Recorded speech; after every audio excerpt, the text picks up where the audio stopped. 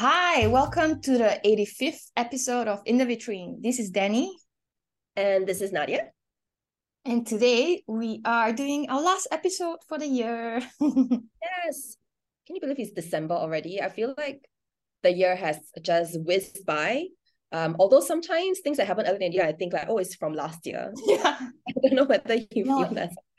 I mean, generally has been quite a positive year in terms of just mobility and being able to Oh, travel and, see new things because the restrictions have been easing. Yeah, and getting inspired by the physical outside world again. I mm, think that has been a big theme. Yeah. yeah. So I know you were just in Kuala Lumpur in Malaysia over the weekend. Tell us Yes. more. So I went to the art KL Art Book Fair as part of my friend Wei Ting Wong's stall. So she set up a stall for magazine for young girls. Yay.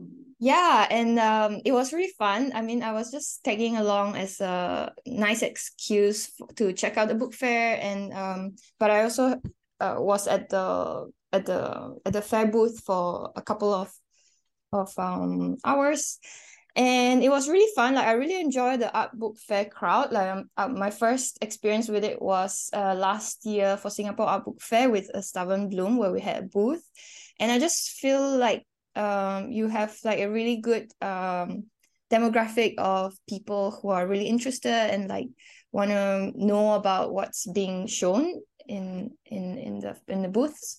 And there's always a lot of zines, so sometimes it can be quite graphic heavy, um but and illustrators selling their wares, and also with art books and special editions. So in KL Art Book Fair was in this amazing building called the Go Down, and it's like a building that has like kind of been refurbished and by architects. And I just have to say like it's in Chinatown, and a lot of the buildings in Chinatown have been refurbished in this very interesting way. So it was really cool to go back to Kuala Lumpur after like 4 years and then see all these new interventions on historical buildings. Yeah. So this magazine for young girls, Wei Ting was bringing the last copies of her first issue, and they sold out like hotcakes. There was nothing left. And a lot of people who've been following her Instagram came and like really connected with the work. The first issue had a lot of fashion spreads and illustrations by artists, photographers, and writers from across the Asian diaspora. Yeah, and it's really very cool and has a really interesting feminist point of view. Yeah. I saw that, she had a pre-order for the second issue on Kickstarter, but she's now canceled that. But then if you still want to pre-order, you can just DM them at Magazine for Young Girls on Instagram. So please do that because, I think we need more voices from the region, just to kind of be like, who are we? We should say to ourselves or kind of express ourselves, right? So I think it's such a worthwhile project. And from what you've said, I think people who came to the book fair were also really resonating with the message of the publication as well.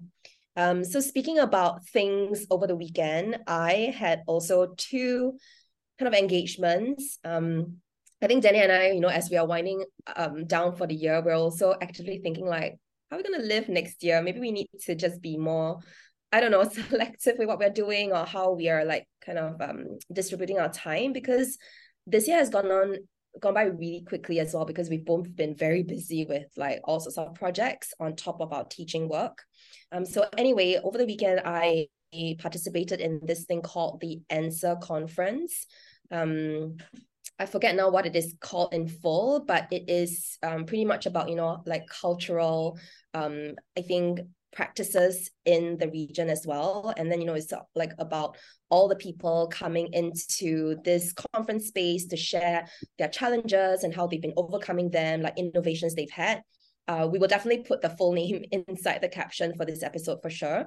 And it was really nice for me to just share for myself, the paper I submitted was the working model for art and market, which is of course then, the blueprint for fashion and market as well. So that was really nice to just reflect on the 4 years of art and market and how it's worked and what else is in store. Yeah, it was really nice. And actually one thing that came through from the conference is that there was a presenter who emailed me ahead of time to say that she was presenting something that she had first published on A&M, and she had developed it further and she was presenting. So it felt very nice, the work that we do has an impact. And I think that's the same for, like when you talked about A Stubborn Bloom, or when, Waiting Dust, like Magazine for Young Girls, right? We're just doing these things because we believe in it. But I think at the same time, people are looking and getting inspired and doing their own things after. So I really saw the value of that over the weekend. Another thing I did on Sunday was to moderate a conversation with the American artist Doug Aitken. So where's the fashion connection? I tried to ask myself. Well, he artwork in Venice, Green Lens was the background for the Saint Laurent menswear SS 2022 collection, I think. And so, I think when I was researching Doug's work over the past 30 years, and there was so much, I was just really struck by how he really doesn't work in silos. Like, he doesn't think like, art, fashion, music, film, right? He does everything. And it was very inspiring for me as well to look at that, because I thought, well, this is a person who is so curious about mediums and about the world, because like, he doesn't just work across mediums, he works like all around the world. And he really also works like, I don't know how to say this, but like vertically on earth kind of thing. He does like things in the sky, on land, in the sea, even like beneath earth's surface. I mean, yeah. So I was just like, wow, this person has such an amazing worldview. It felt super inspiring for me. Because like, even as Danny and I are usually thinking about fashion as fashion on this podcast, but I think for us, our own practices have become quite expensive, right? We don't just think like, it's fashion or it's art kind of thing. We just kind of see these overlaps and kind of let ourselves get taken into like, collaborations and work that take us beyond fashion. So I thought, yeah, that was a nice reflection for me over the weekend with these two engagements. Nice. I felt what you said so strongly about thinking about how about the year ahead and how to kind of be a little bit more in control of it and learn to say no.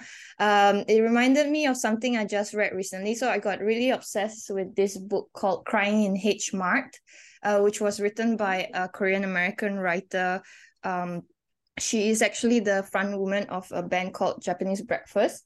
And there was an interview that she had with Karen O from the Yeah Yeah Yes. And Karen O apparently is super famous for being a no person. So like, people know her more for saying no to projects than for saying yes. And she said she never regrets saying no to something, but she has regretted saying yes to things. So some sage advice for 2023. JOMO, Joy of Missing Out, advice for all of us. I read something by this writer, this H Mart thing. I don't know whether it was like an op-ed piece or something, but yeah, right? Okay. Yeah. It was an op-ed that I think that she did in New Yorker, the New York. Yes, that's right. Yeah. It was about the death of her mom. Yeah, Michelle Zauner. Yeah. And she won an award for a short for an essay that she wrote about this, and then publishers told her like, you should make this into a book, and she did, and now it's going to be a TV show as well, or a movie. Yeah. Oh, okay. I'll look out for it. Yes. On TV. Yeah. Very cool. Yeah, so as you can tell, lovely listeners, watchers, I don't know whether you are looking at this as a podcast or a podcast, we're in an introspective mood. Also because I think for us, even though the year is winding down, we're not really winding down, because both Danny and I will be gearing up for Singapore Art Week, which happens from 5th to 15th January. So we still have our mind in work. So like, some parts of work are winding down, and some parts are just like, let's keep going.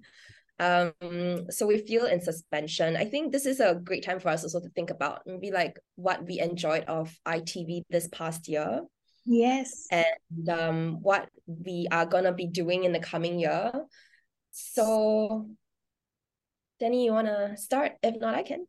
You can. Oh, I can. Okay. Unveil the. So yeah, so we've been thinking about just rebooting the In the Vitrine Instagram account. It's been on a break because we've been promoting things directly on Fashion and Market. But we've discussed this, and we're gonna just keep up with the In the Vitrine Instagram account as well. So in the weeks before December ends, just look out for these like recap posts where we will be kind of grouping together some of the past episodes thematically. And that will be kind of a bridge to how next year we're going to just be uploading all the episodes as well on the In the Vitrine Instagram account, in addition to promoting them on Fashion and Market. Yeah. And because, every time when we're talking, before we talk, we'll be like, which episode is this? And we are always having to look back. So we're also going to create a directory, just so that you can see like all the episodes at a glance and you can access them very easily. So we're now starting to see In the Vitrine as kind of like an archive of, things that have caught our attention, things that we've been doing. So look out for that, because you know what, next year we're going to like hit our 100th episode at some point. Oh my gosh, that's true. Yeah. It's a really nice exercise also in thinking about the themes and that have come up in the past year as well. Yeah, what we gravitate towards, right? Yeah. Yeah. So what has been your favorite part, Danny? Or like what do you think we'll talk about in 2023?